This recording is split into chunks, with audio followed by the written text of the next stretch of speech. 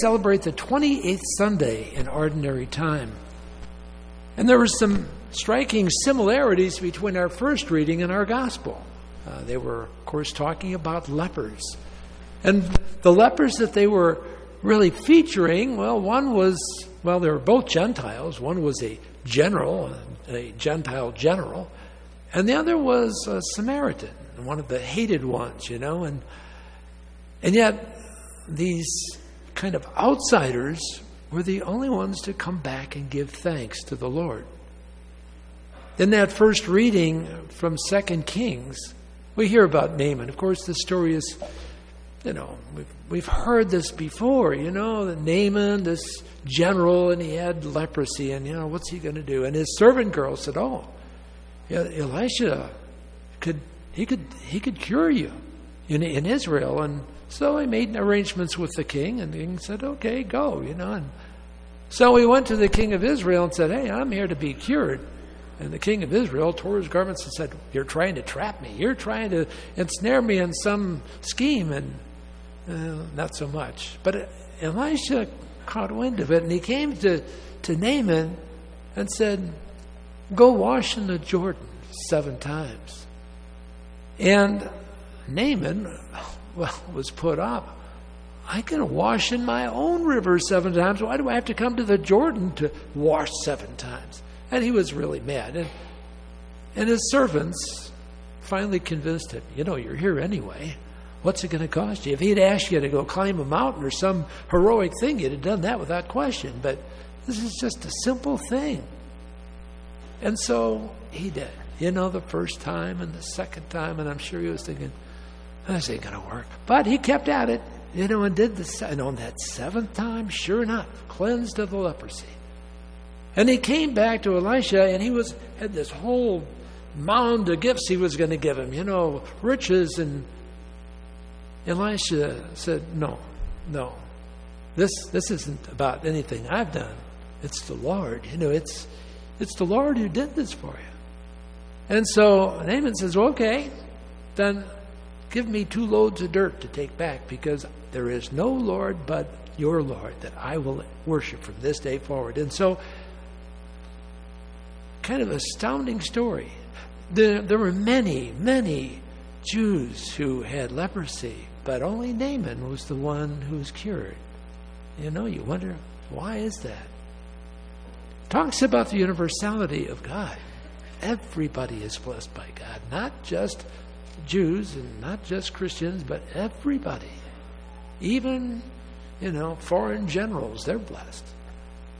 In the gospel, a little different story. Jesus is on his way to Jerusalem, and he spies these, he didn't see them right away, but they called out to him. Jesus, Lord, Master, have pity on us. Now, the one thing that Jesus did, which most people wouldn't really notice, but he saw them. Now, the reason I bring that up is that I think anytime we're around people who have some malady, and we have a tendency to avert our eyes from them, whether they're deaf or in a wheelchair or, whatever, it's like, oh gosh, I don't want to see this suffering. But Jesus, boom, he looked right at him. And then he didn't make any proclamation other than, go show yourselves to the priests. And they took off.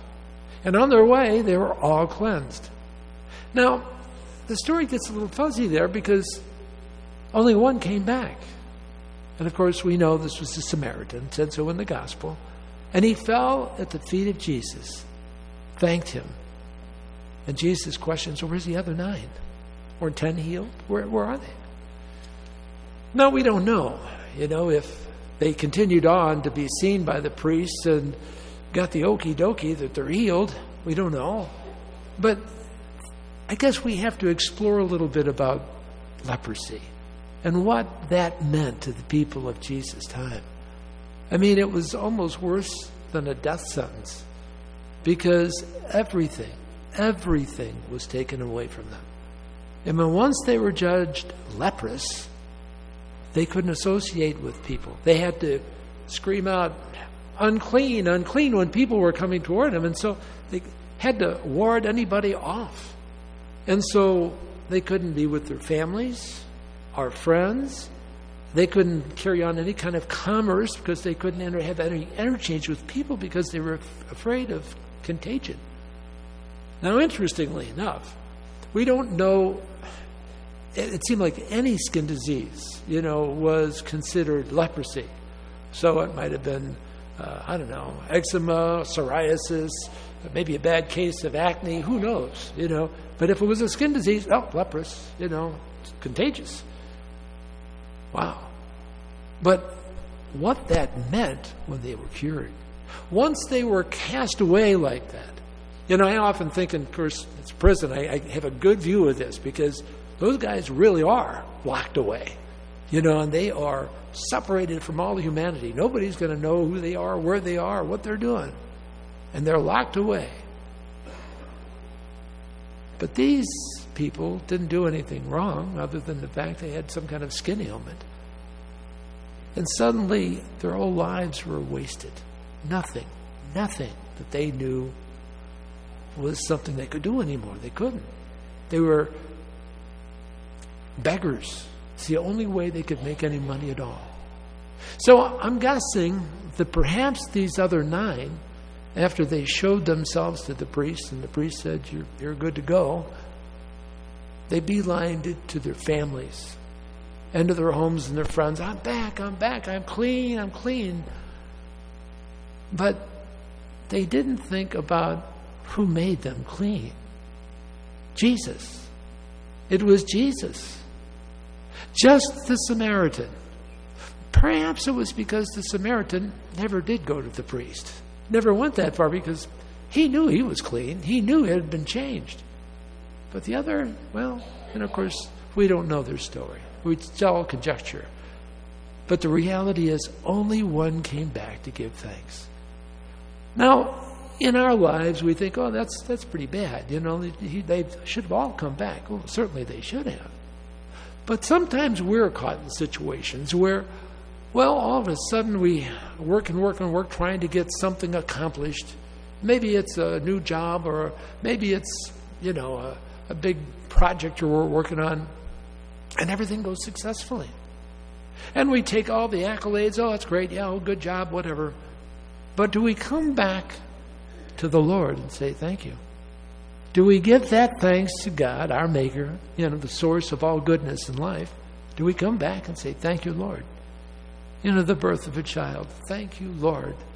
The healing after a disease, thank you, Lord. For just being able to breathe, to see, to taste, thank you, Lord. Thank you, Lord. These are things that I think all too often we just take it for granted. And it shouldn't be taken for granted. Our freedom. Thank you, Lord. It's about those things that are very common, ordinary things that when we take them for granted, we don't see the beauty of it all and how we really need to give great thanks to our Lord and Savior. Today, as we come to the altar to receive the body and blood of Christ, we might pay more attention to the ordinary things that we do, and maybe some extraordinary things that maybe we don't do, like helping others. Not big, heroic ways, but little things, opening doors or giving thanks or just giving them an attaboy now and then. These are the things that Jesus wants us to do, to be a reflection of His love in this life.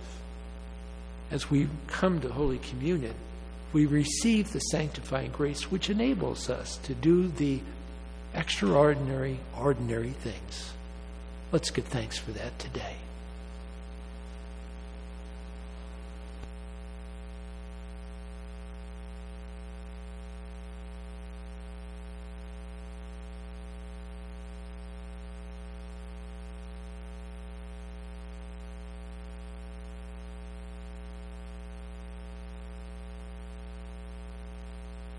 I believe in one God, Father Almighty, maker of heaven and earth,